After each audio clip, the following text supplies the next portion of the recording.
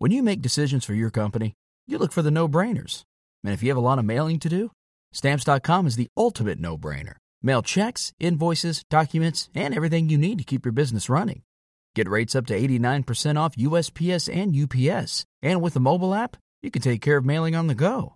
Make the same no-brainer decisions as over 1 million other businesses with Stamps.com. Sign up at Stamps.com with code PROGRAM for a special offer. That's Stamps.com, code PROGRAM.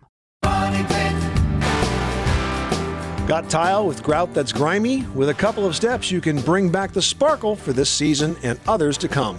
Hi, I'm Tom Kreitler. And I'm Leslie Segretti with today's Money Pit Home Improvement Minute. The type of tile you have and the degree of grout discoloration determines the best approach to cleaning. With unglazed tile, always use a natural cleanser. But with glazed tile, you can use a stronger chemical application. A paste made from baking soda and water easily freshens the look of tile's grout. You want to apply it with a toothbrush and work in small areas so the baking soda doesn't dissolve and lose its abrasiveness.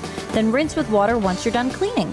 For more stubborn stains on your grout, use diluted bleach before resorting to chemical strippers. And once your grout is clean and thoroughly dry, apply an epoxy or an acrylic grout sealer. It'll block out the dirt and stains and keep your grout looking as sharp as the tile. I'm Leslie Segretti. And I'm Tom Kreitler. For more Money Pit home improvement tips, visit MoneyPit.com. You live in a money pit.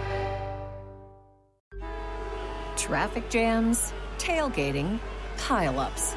Ugh, the joys of driving. How could it get worse? The federal government wants to have a say in what you drive.